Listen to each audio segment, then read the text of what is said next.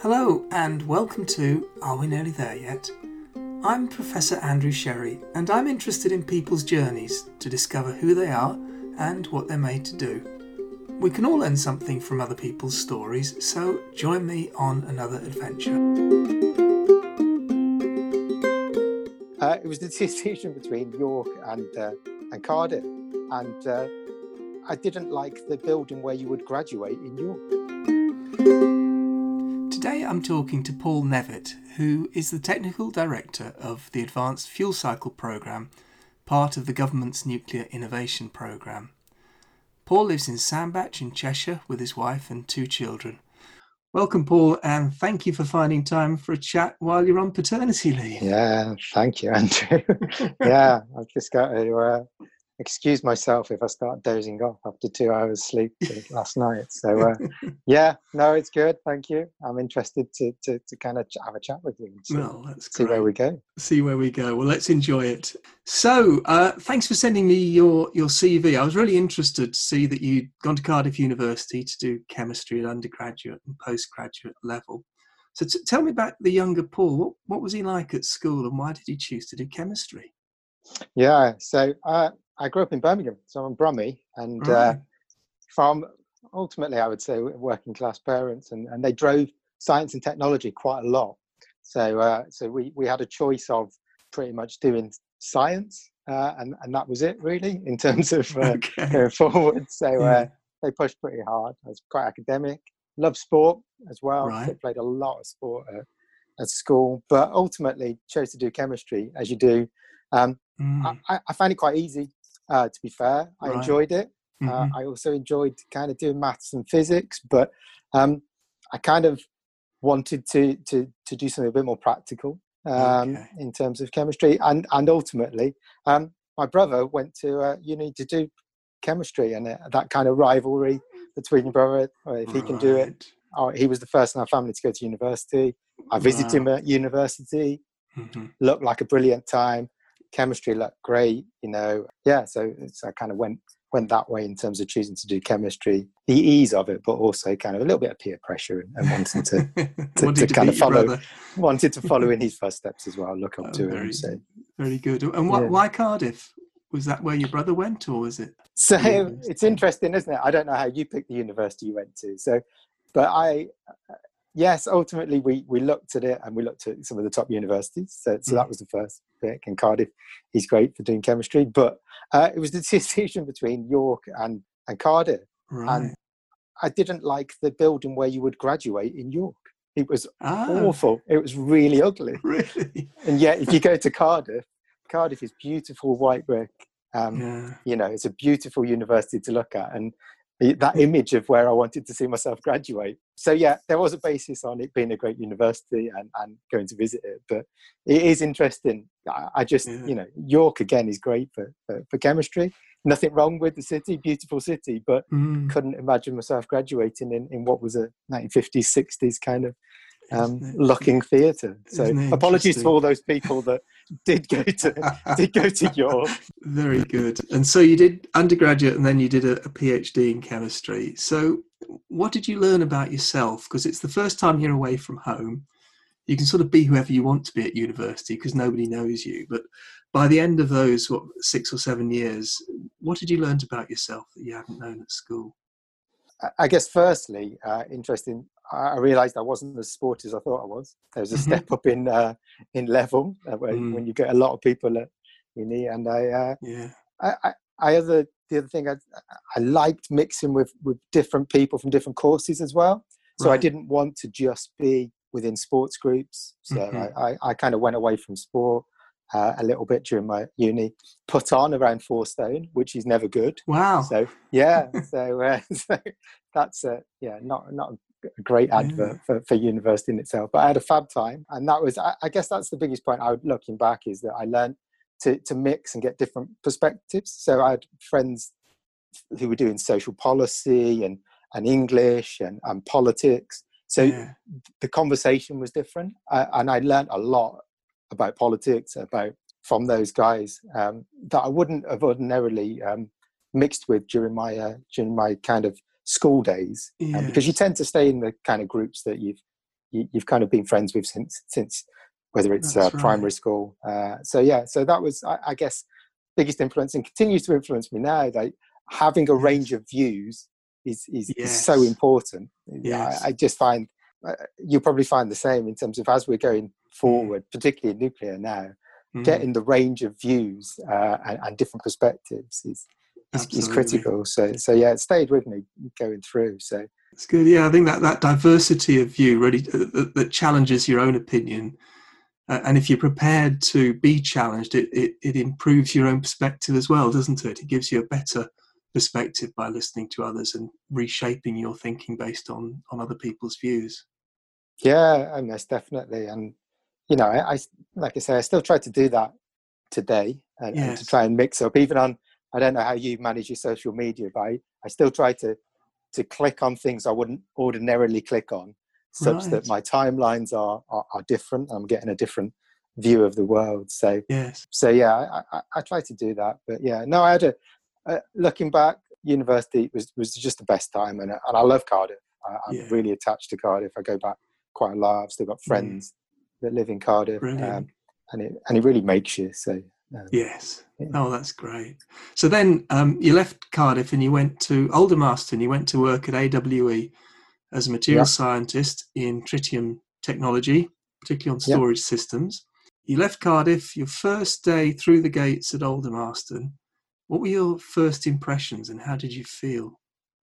Yeah, so you're familiar with Aldermaston, but if people aren't, it's the home of nuclear deterrent. So it's pretty high security. Luckily, I was sponsored during my PhD by the AWE. So that wasn't the first day of my actual work, wasn't the first day on site. So, but still, it's fairly, once you go through the fences, you realise that you're going into somewhere that's serious about security, and the tritium is right in the heart of what you do. So in terms of that first day, you still remember it. I was quite lucky, I think, at the time there, because Aldermaston were going through a big recruitment drive at that time. There was a fair amount of money around in defence, I think, at early 2000s, and therefore I started with a group of people about the same age, and about the same kind of background interests. It was really, I remember sitting in the room on the first day, and there was a guy from Birmingham, which was great. So we had that in common. There's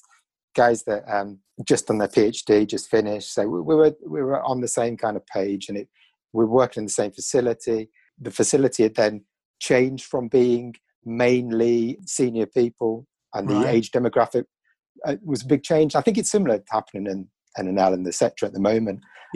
So it was quite good in terms of the graphic in the facility was great. So I'm really comfortable on the first day. Excited to get to work. I chose to go and work at Aldermaston because I wanted to do nuclear research. I wanted to work in areas where everyone can't do nuclear research, and that's what attracts me to doing it. And so unique facilities, and so I was excited. But as you say, I'd moved from Cardiff with all my friends. So it was a big change, and I lived in Cardiff for the first 6 months so I was commuting to Aldermaston, which was challenging. So it's a hard transition. So work was a little bit exciting, but apprehensive in terms of moving. But really, it's a big decision to make to go to Aldermaston. But that really settled me into kind of where my career has gone. That was the big kind of turning point of, do you stay in nuclear research or do you move to, I looked to other roles other than research, but that drive to go and do research, that technical side. That was it. And how did you sort of develop over the 7 years or so you were at AWE as a person? What were the areas that got stronger? Maybe some areas you thought were good, a bit like your sport, but perhaps weren't as good. What were those things you learned? I think in terms of 6-7 years in one place is a long time, and you go from being the new person to we set up a new hydrogen lab, and we were defining and driving what the forward strategy would be, and that was where I kind of really attracted to that bigger picture piece. So really wanted to kind of be a specialist, but also that kind of bigger picture piece of where does my part fit into the wider jigsaw. Yes. And that really evolved into where I am today. I like the lab work, and I really understood the relevance of it. But I really wanted to see how it fitted into the bigger picture. Yes. And I really enjoyed outcome-based kind of research, really applied research. Yes. So knowing that what I was doing was having an impact. So it was really, when we got a question coming down from the engineering section of what's the impact of X or Y, that was the kind of thing, and that challenge, that pressure that I kind of really thrived on. You can actually see how your work makes a difference. Yeah, that's a bit of a driver for you. Mm-hmm. Yeah, definitely. And it's also interesting what you were saying there about wanting to see the sort of bigger picture as well, because there's this I've noticed this sort of change in perspective, that when you sort of start work, you're focused on what you're asked to do, and you want to do it as well as you can. But there comes a point where you sort of start pulling back and, from the fine detail to see the context and the wider picture. And you found that particular. Yeah, we'll probably talk a bit about my time at Rolls-Royce in a bit, but there's a guy called Ted Darby that you know really well, I guess. He's just retired now, but he's a nuclear fellow at Rolls-Royce. And he gave me a piece of advice, and we talked about I was always convinced I wanted to be a specialist, right? And he reminded me, and he said remember that when you look around, specialists are actually generalists. So you need to have a lot of pieces of the puzzle to be able to comment with kind of authority. So that really stuck with me as a piece of advice, and I consider myself now on the path to being a fully qualified generalist rather than a specialist. I want to broaden my horizons to enable me to go back to kind of answer those questions, understanding that bigger picture. But that evolution was that over those 6 years of being with that.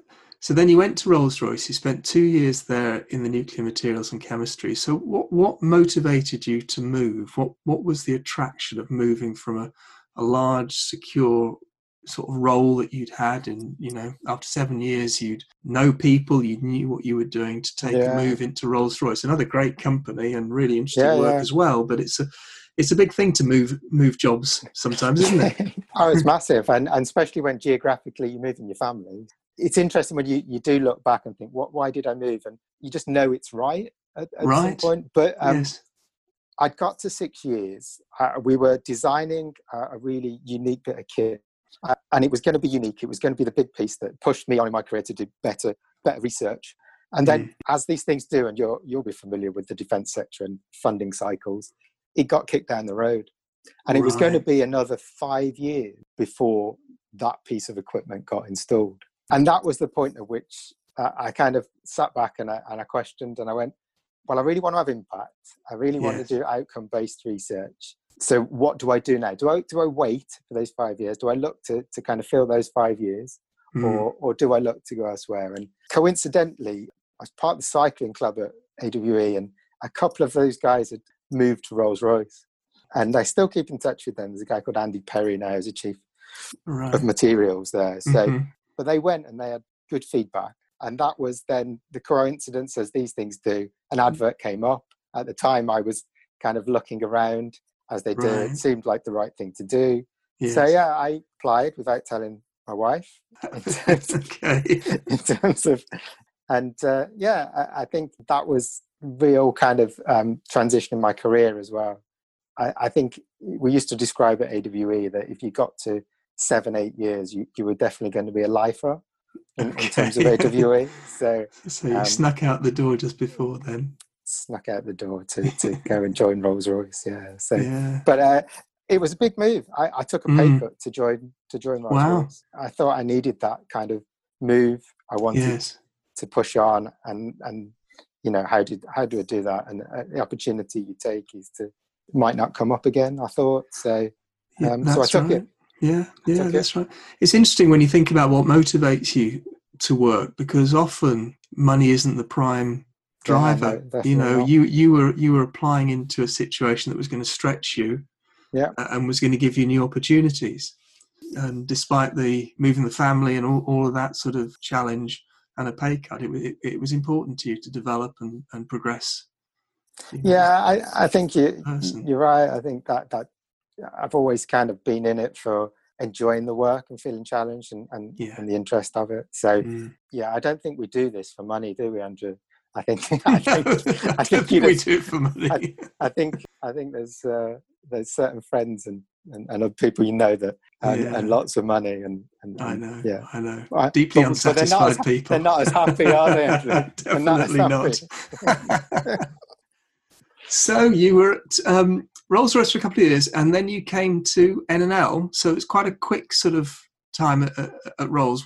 Why NNL? Was that another sort of move to develop yourself or create new opportunities? Or I was at Rolls for 3 years, and again, I'd got to the point where the opportunity to progress into kind of more senior roles was getting limited. So there's only so many. Again, if you're familiar with Rolls-Royce, it's an amazing organisation, but there are a lot of great people. There's a lot of challenge for roles and positions, and you have to look at the landscape and go, if one specialist position comes up every 5 years and there's 10 people waiting for that specialist position, it may not be there for you. So, and again, the timing was interesting. So I was on paternity leave. Okay. A job advert came up for materials and chemistry. And again, it was the opportunity to broaden out, to go from a specialist kind of position in corrosion at Rolls-Royce and water chemistry, and the chance to move into the civil sector. Right. So I'd not worked at all on civil, although I moved initially to NNL and worked a lot on the defence programme. There's a chance to move into civil to again broaden my horizons. So this move was easier because it was saying to my wife, we're moving closer back to home. She's from Stoke-on-Trent. So well, that's good. The argument was to move closer to home. So from that perspective, from a personal perspective, that was a bit easier. But ultimately, it was because of, again, the opportunity and a little bit, I believe in the concept of a national laboratory. Yes. And I'd done a lot of work through my defence career with the US National Laboratories. So I spent a lot of time at Los Alamos and Lawrence Livermore through my time at AWE. Loved it, loved working, loved the concept, to get the opportunity to work in and probably hopefully evolve to transition the NNL future. It was an opportunity in terms of coming. Interesting. So what were the sort of struggles that you had during your early time sort of at Rolls-Royce and then at NNL before you moved into the Nuclear Innovation Research Office? What were the things you found hard that you had to grapple with? I think finding things difficult, when you look back, I guess, I think getting a work-life balance, it was really tricky. There was points... That doesn't get any easier, by the way. No, exactly. There were points, for example, in Rolls-Royce where, we were supporting keeping boats at sea and kind of you were doing long hours and getting the balance between that and home life is difficult sometimes. Yes, it is. That's right. But I've not really had too many difficulties. I've tended to, if I've got to the point where I've started to find things difficult, or like I was saying, if I wasn't having the opportunities to progress, I'd look to move and to change and to kind of own my own career a little bit. There's so many opportunities. It goes back to something my parents said. If you study and you get your good basics, you give yourself options. So I feel really lucky to have had options and the ability to change. If I don't like something, I can change. I've got the flexibility to change. So I've not stuck anywhere where I've found things difficult. I take control and try and change that. So I think I'm trying to be positive, I guess. I think there's all the ordinary things in kind of working life of finding things difficult. Bureaucracy drives me crazy, Right. We'll get onto in Nairo, but we stripped it right back in Nairo and in terms of the operation. And it's so refreshing to work in, that agile, slick, small team. So you can get stuff done. Getting drawn back by some of the bigger organisation, kind of churning through things is challenging. But it is the same everywhere else, isn't it? And how did you find working in Nairo, which is what you did next for a few years, working really closely with BEIS on the nuclear innovation programme, starting to influence strategy and policy, I guess, within government? This was the kind of big move in my career, I think, in terms of... It goes back to a little bit of advice I got from started Rolls-Royce, there's a guy, a chief engineer, that goes, they get you together when you first join Rolls, and they say, and he gave a bit of advice that said, always apply for roles that you want or see yourself doing, even if you think you're not there yet. Yes. Because it signifies the interest, it signifies where you want to go, lets people know. And the amount of people, they said, in Rolls-Royce in particular, that didn't apply for jobs when they thought they would because they didn't think they were ready was amazing. Really? Right. So when I saw the NIRO kind of chief technologist role, that was a role I wanted to do. So I applied, and it was the biggest change in my career so far. Working with government is eye-opening. To understand how intricate government are to decisions about pretty much everything to do with the industry we work in, and how it works, how those decisions are made. They're not made necessarily how you think they'll be made, is huge. And like I say, the team was great. So I started NIRO. We were 4 people. And that's just brilliant. The ability to work with people and bounce ideas off in a small team with people that are highly motivated, driven, great people. So it was a brilliant time, and at a time of which significant for UK nuclear, because first funding for some of this research in a generation. To be part of that when it first got released was huge. We found kind of pinching ourselves that we've still got funding. We've got to work hard to secure the next. We've got to keep telling people how important it is. So, absolutely. So, but it's been huge. Yeah, and I've been lucky to then be managed by good people as well. So Gordon Bryan, real understanding of supporting in development, and then Fiona Raymond, who is just amazing from just people person and a love of single malt, which is I think plays to you as well, isn't it? So it's absolutely good discussions over whiskey with Fiona. But I joke, in those 3 years I got to speak with some amazing people within government and senior people across the industry, and really see what the landscape, really hammer home my understanding of the broader landscape and development. So I would encourage anyone to do a similar thing and work and understand government, how government works. So. It sounds like, as you sort of talk through your career, it sounds like there have been a number of people that have given you advice, and you've really taken that advice on board. It sounds like you're the sort of person that listens to advice and then at the right time uses it to help shape your future and your sort of next steps. Is that right? Yeah, if I give a bit of advice myself, if you get to work with great people, just watch them, see how they work. Right. I've watched you a lot, Andrew. You see how you work. Dear. You're always making diagrams, drawings to visualize. Gordon's the same thing, pictures, how you pull it together. But how people work, and you pull those skills and learn off them, and that's, if you really respect people, just watch and see how they work and they have impact. So definitely, that's so true. It's great. That's good. So if you look back on your career so far, do you think there's anything that you would have done differently given the chance? I'd like to say no, but I think there always is. I think the one big thing for me that I've not done, and I think I'd still want to do going forward, I've not worked in another country. I missed out on an opportunity to be seconded to Los Alamos, and I still look back and regret that opportunity. So that would be one of the things. Again, it's learning that broader kind of environment and culture. I don't know whether you've worked anywhere kind of abroad or no, I had a similar thing. I had a similar thing where I had the opportunity to work in South Africa, but then the company I was working for at the time decided that they couldn't lose me, so they gave me a promotion instead. But there's plenty of time, I discussed it, and I think looking forward, nuclear is an international endeavour. It is, and we're going to have to work with, whether it's the US, the French, or still looking out. I'll look out for opportunities because I think you just grow and learn, and once you learn with and work with other people. So. I think that's absolutely right. Is there any sort of one person or perhaps a couple of people that you'd say really influenced your career so far? There are. Clearly, you should say your parents, or I'll park that one, and they were really important. But they gave you some great advice though about they did, and they drive. So they are, and they constantly are, and brilliant. And I think that support network is important. That's great. And you see that if people don't have it. So you shouldn't underestimate it. So no. But there are a few. When I look back at my PhD supervisor from AWE, a guy called Paul Russell, he's one of the few plutonium experts in the UK, and his passion and drive and underpinning in terms of that need for research. And then I've named a few people going through, but when I look back, I spent 6 months working with NIRAB with Dame Sue Ian.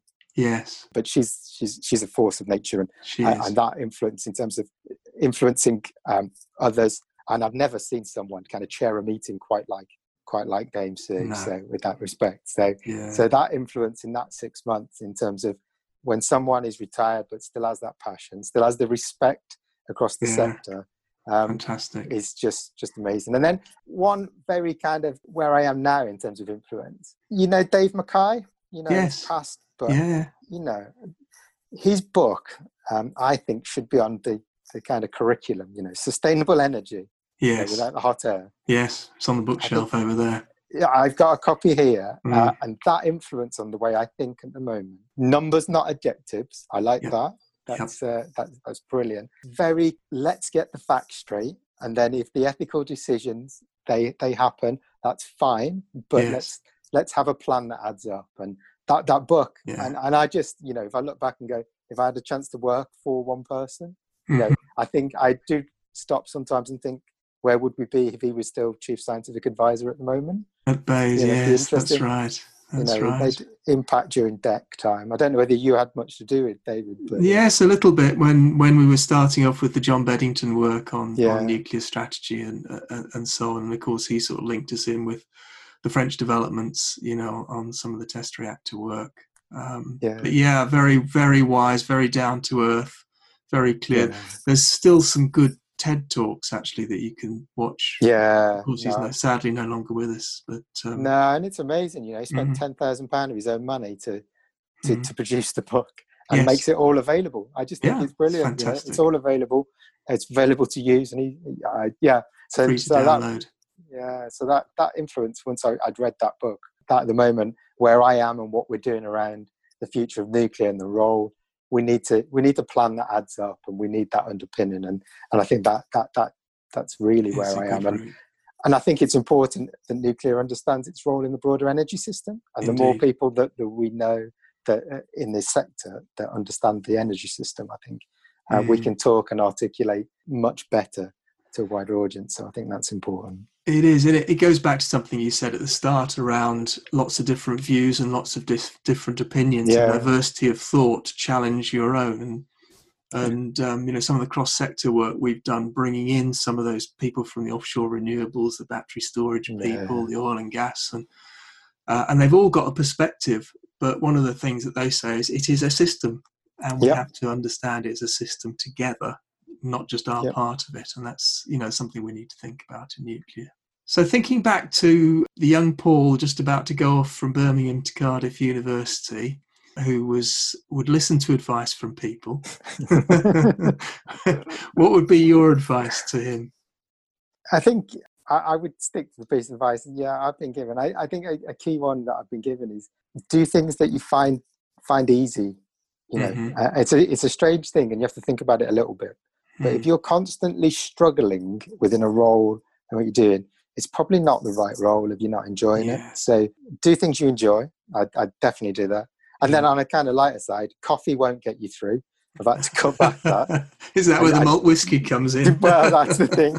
That's the thing. Yeah, coffee won't get you through. And make time to kind of get away from things. So running and cycling, get away for me. You have to have that ability to switch off. So that would be the kind of thing. Brilliant. My advice. Brilliant. Look, thanks for all of those thoughts, Paul. It's been really interesting and some really good advice. Wish you all the best. So thanks very much. Thanks, Andrew. That's brilliant. Thank you.